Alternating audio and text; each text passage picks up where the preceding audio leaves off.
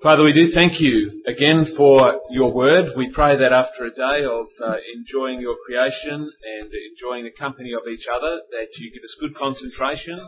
We pray that you'd help us to understand the things that are written in your word, and we pray that you would be at work in us to shape us according to your will. We pray this in Jesus' name. Amen. I want to start off tonight's talk by talking to you about how I think people think about God. You see, I think that thinking about God comes naturally to all human beings. Most people in the world, you see, believe in God. Those who don't are in a very small minority. They may not believe, and most people in the world believe certain things about God. They may not practice what they believe, but nevertheless, they certainly believe it.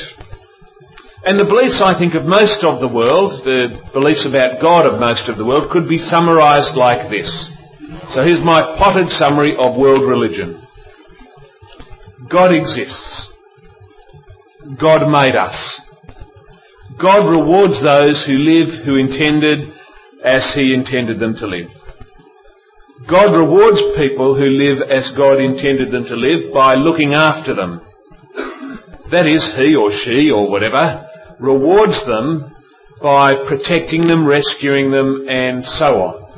Okay, now that's a very rudimentary set of beliefs about God, but I think most people in the world, deep inside them, have a sort of set of beliefs not unlike that, depending on their conception of who or what God is. What I'm saying is that most people think about their relationship with God in the same way they think about ordinary relationships. In a real friendship, you see, I trust you and you trust me. I help you and I expect that you will help me. I'm your friend, and in return, I hope that you will be my friend. And I think what happens in the world is people transfer those sort of ideas to their thinking about God. So they think things like this.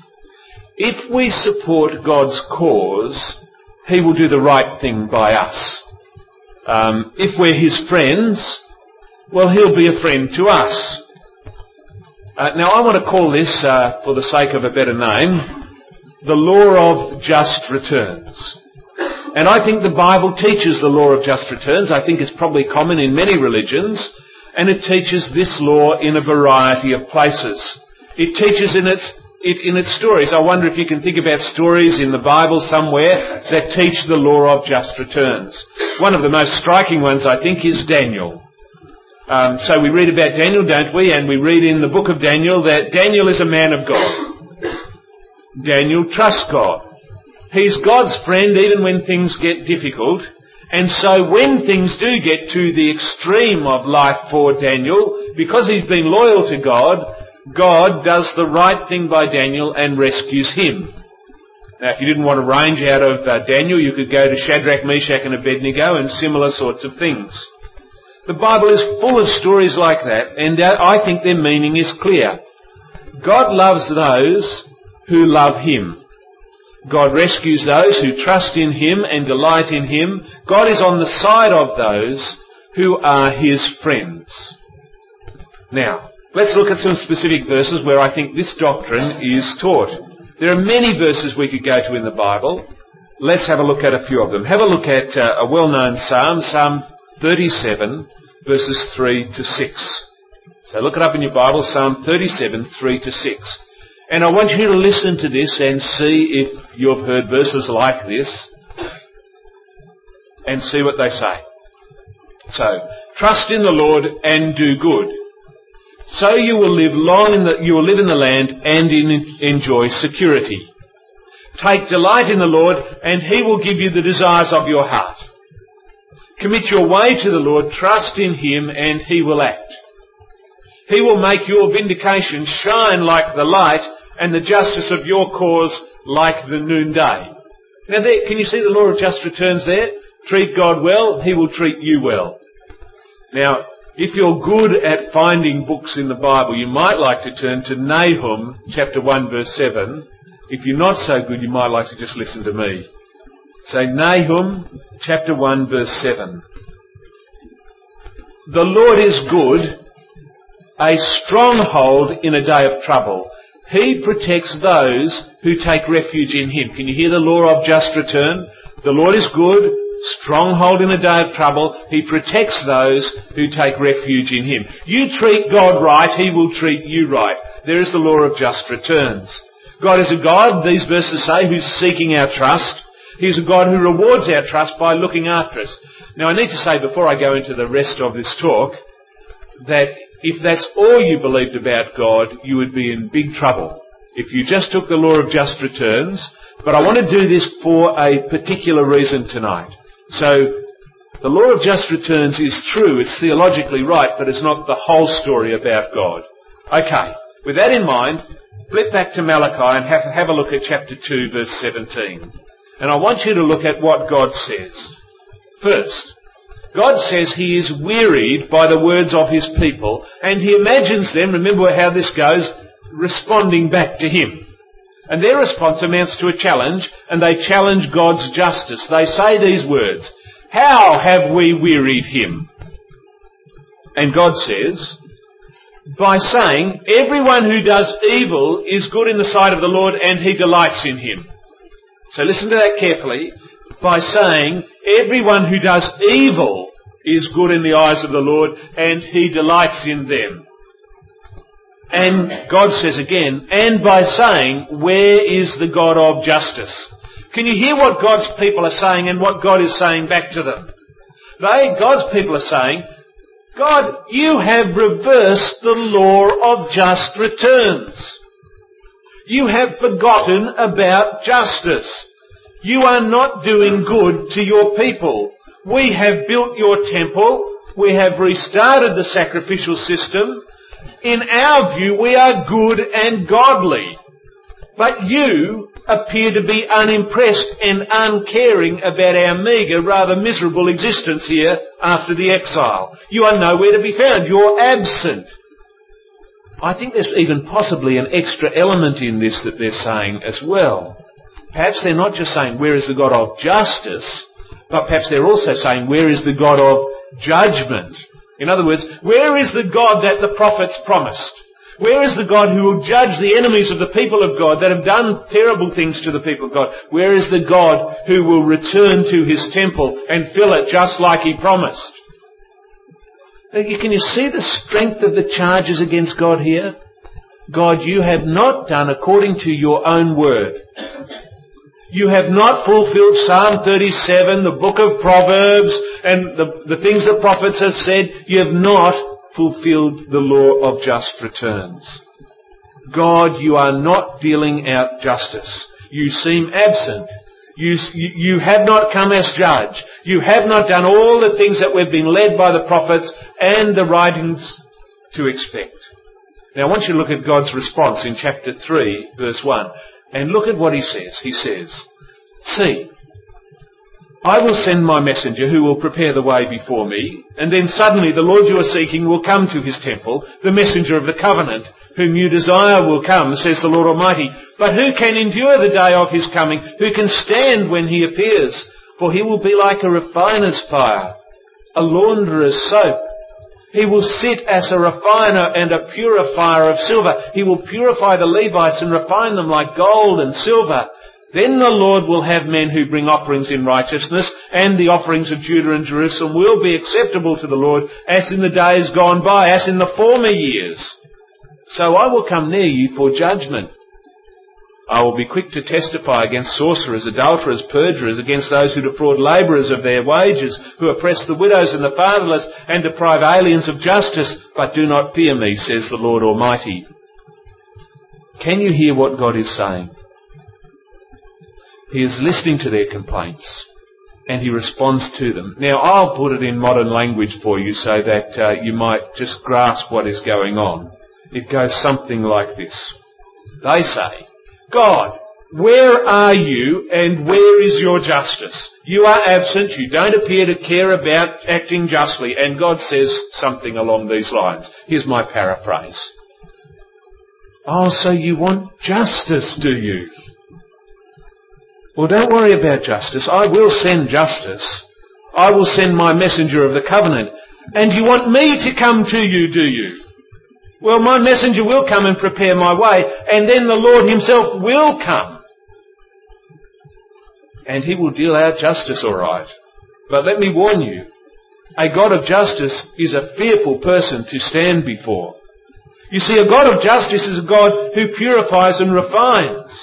And purifying and refining means refining and purifying priests. It means judgment against all the sorcerers, against the adulterers, against the perjurers, against the people who defraud people of their wages.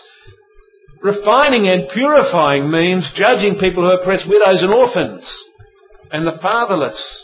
It means judgment against those who deprive aliens of justice. It means judgment against those who don't fear him. Friends, it is a very risky thing to accuse God of injustice.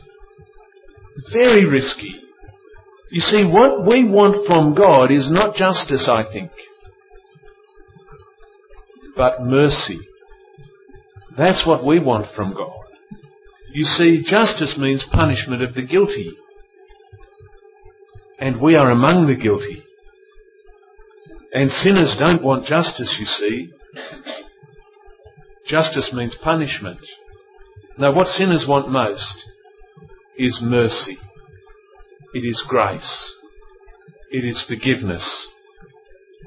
Now, we're going to come back to some of the implications of this just a little later on, but I want to move on to chapter 3, verses 6 to 12. And some of you are wondering about some of those verses that I've just flown past. We will come back to them. Malachi 3, 6 to 12 begins with an assertion. God makes this definitive statement. He says, I, the Lord, do not change. Then he goes on and explains what that means. He says, I, the Lord, do not change, so you, O descendants of Jacob, are not destroyed. Ever since the time of your forefathers, you have turned away from my decrees and have not kept them. God is saying again, let me paraphrase it for you. I think it's going something like this. Listen, you Israelites.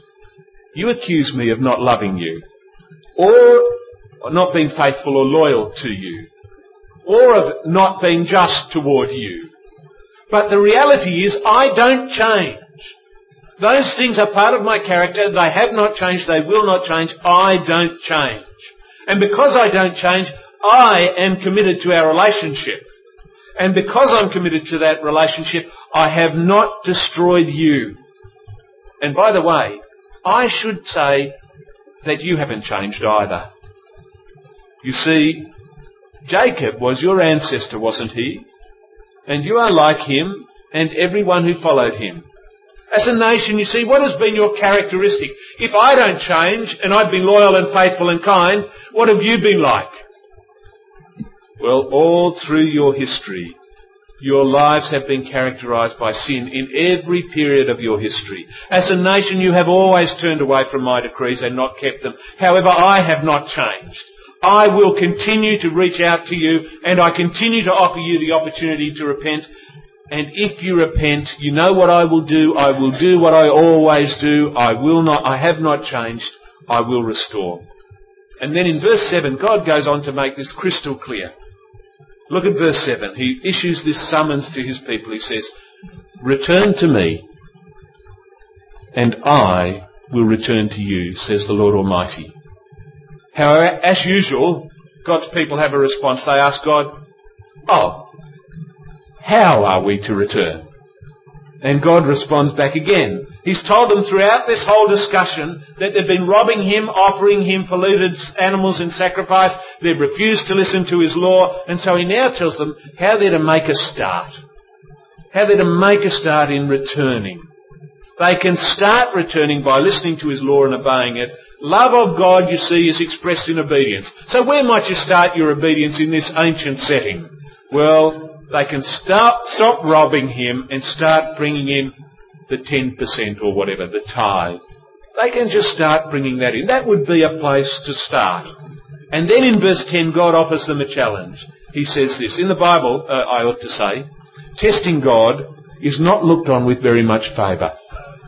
It's not a very good thing to be testing God, but God endorses it here. One of the few places in the Bible he endorses it, and he throws them out this challenge and he says, test me in this.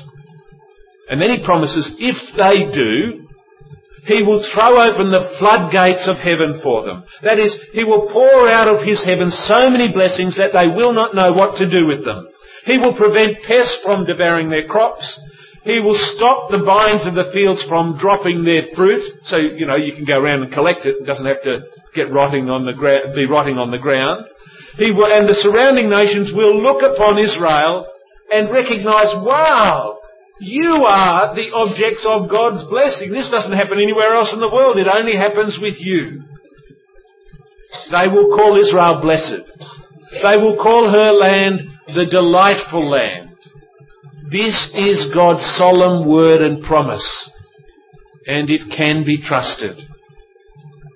Friends, in these verses, God is simply calling for His people to respond appropriately. He's saying, I don't change. I don't change. In past history, when my people, were in deep distress, what did you do? Even though the distress was caused by your own sin, what did you do? Well, you called out desperately to me. You did it, say, in Egypt, where you groaned and cried. And what did I do? I remembered my covenant with Abraham, with Isaac, and with Jacob, and I came down, I rescued. You see, in past history, when you were in deep distress, you were to search for God. You were to repent by calling out to Him. You were to confess sin. You were to cry out to God to remember mercy and to relent from sending judgment and to save His people. And God's pattern was uniform. It was to hear the cry, to enact covenant blessings, to pour out grace and mercy. That is God's nature. Now, friends, I don't have much more to do tonight, but what I want to do is to talk to you about a thing called practical atheism. So, let me put it this way. Atheism, as we all know, is when you don't believe in God. Now, practical atheism is when you say you do believe in God, but act as though you don't. Okay? It's an easy definition, isn't it? So, practical atheism, when you say you believe in God, but act as though you don't. In other words, you place religion and God as secondary, and you place other interests as primary. Well, the people of Malachi's day were practical atheists. That is, they were not atheists, they were great believers in God in one sense. They believed in God, they built temples, they offered sacrifices. According to chapter 2, verses 13 and 14, they even came and wept at God's altar. So they're very religious people. However, we can see from their words and their actions that they were really practical atheists. If they really believed in God, they would listen to His law. If they listened to His law, they would hear how He requires certain animals not to be sacrificed and others to be sacrificed. They would hear that He wanted certain tithes to be brought, and they would hear that He wanted them to be faithful to Him and to their wives, and so on. They would read about the fact that priests were meant to be holy in lifestyle and leadership. But they didn't do this. Instead, they spent their time working out how they could make more money. Well, you might not think that that's what they're doing, but that is what they're doing, really, isn't it? Why else would you give your ram that can't do anything to God? Well, because you can keep the ram who can do something, and that's going to make you more money. That's just what's going on here. You give to God the dregs so you can keep the best things. They spend their time working out how they can divorce their wives rather than how they can work on their marriages. They take on foreign wives who only lead them away from the real God and toward idols. That's practical atheism, isn't it, in one sense? And for these people, God promises a coming day. It will be a day when He Himself will come, and when all that is not genuine will be exposed. Practical atheists will be exposed for what they are in reality on God's coming day. People who don't really know God, people who don't really serve God, people who will be the recipients of God's judgment. Now, friends, in the last couple of days, 3 talks, I've been saying there's really much in common between us and these ancient people. Well, there's even more in our passages today. Look at Malachi chapter 3, verse 1. Some of you have been waiting for this little section for some time, so I thought we'd better get back there, otherwise you'll come and ask me all the questions in the question time about this. So let's have a look at this, because it's quite important to understand. Look at what it says.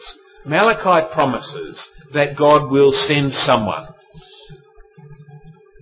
First he talks about him as my messenger. Then he talks about him as the Lord whom you are seeking. Then he talks about him as the messenger of the covenant. Now, I reckon it's a bit difficult working out who all those people are, and if you look up the commentaries you can find as many opinions as there are ways of putting all those words together, and more. Now, Christians have generally seen, and I think this is right on track, the first messenger as being a messenger who prepares a way for the Lord. Does that make sense? Okay, so the first one is a messenger who prepares the way for the Lord. The Lord you are seeking and the messenger of the covenant are probably references to God himself. So what we're talking about is a messenger who announces that the day of the Lord is coming, the day of God's judgment is coming, the day of God's salvation, a messenger who announces God himself is coming. Now we Christians rightly think Malachi's prophecy is primarily fulfilled in the New Testament. We rightly think that the messenger preparing the way of the Lord is ultimately fulfilled in John the Baptist. And rightly we think that the coming of the Lord refers to the coming of Jesus Christ. But friends, Jesus is coming twice. The first time he came to do what? To bear sins. He came for a way, to forge a way for us to be forgiven. But the New Testament is uniform in declaring that he is coming again, and this time he is coming to judge the world. He is coming to judge his people. If you want to look up some references, write them down now. Hebrews 10:30 and James 5:9. Hebrews 10:30 and James 5:9. Friends, I want to urge you tonight that in the face of the coming of God, please do not be like the people of Malachi's day. Don't be practical atheists. A practical atheist is someone who says they believe in God and associates with God's people. They might even go to church. They might follow the lead of other Christians. They might even tithe and do good works. However, underneath it all, the focus of their lives, their loves, their attention is other than on God. God matters for them only in a secondary sense. What matters in a primary sense is something else. Now, what might those something else's be? Well, it might be a wife. It might be a husband. It might be the hope of one of those. It might be a family. It might be a job or a career or the fruit of a career such as money or wealth or fame or a place in the praise of people. They will not have, these things will have priority rather than spiritual growth. You see, practical atheists will not have as their focus the coming of the Lord Jesus Christ. Ministry, mission, the support of such things in prayer and money will become secondary to such people. Friends, let me tell you that families and careers are not wicked before God. Such things are good things from God. But when such things move up the ladder and gradually come to replace God, they've become idolatrous. They've become things that we have used to replace God. They have shoved God to the side or shoved him down the ladder. And the God and Father of our Lord Jesus Christ promises that the Lord Jesus is coming again. And when he does, he will save those who put him first. But for others the day will be a day of judgment, and a day that exposes all that is not genuine. And friends, on that day, practical atheists will be exposed for what they are in reality. People who have not believed in the real God, who don't really know God and who don't really serve God, who are recipients of God's judgment. Now, friends, I've given you a hard time for 2 days, so I cannot finish on this note. So let's go on, and I want to end on the next passage. You see, the next passage that we looked on beyond those first few verses of chapter 3 tells us something wonderful beyond belief. Do you know what it tells us? It tells us that God the Lord does not change. He does not change. He is, in the words of Exodus chapter 34, verses 6 and following, the Lord, the gracious and compassionate God, slow to anger and abounding in steadfast love. This God does not change. He loves, you know, when those words are uttered, they are uttered after Israel has committed the sin of the golden calf. And do you know why God is doing that? Because He's just forgiven them. God loves welcoming sinners. He loves us putting Him to the test by coming to Him in repentance. He loves us confessing sin and acknowledging our need of Him. And when we come to Him and we do all of those things and we give Him our whole being, He promises that He will open the floodgates of heaven for us. He will pour out upon us all the riches of blessing in Christ. We, the poor in spirit, who came to God repentant and humble, will inherit all the kingdom. We who mourn because of our sinfulness will be comforted. We, the meek, shall inherit the earth.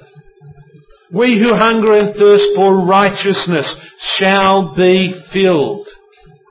We who are pure in heart will see God. All the blessings of heaven will be ours. And we'll be the most blessed people of all people in this creation and in the new heavens and the new earth to come.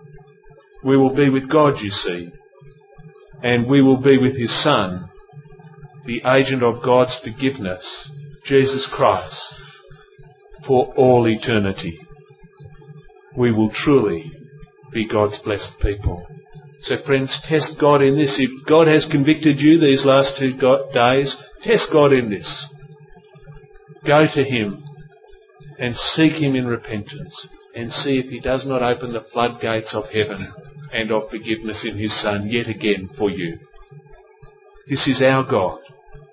Jesus Christ, who has died for us, brings us to Him. Let's pray together.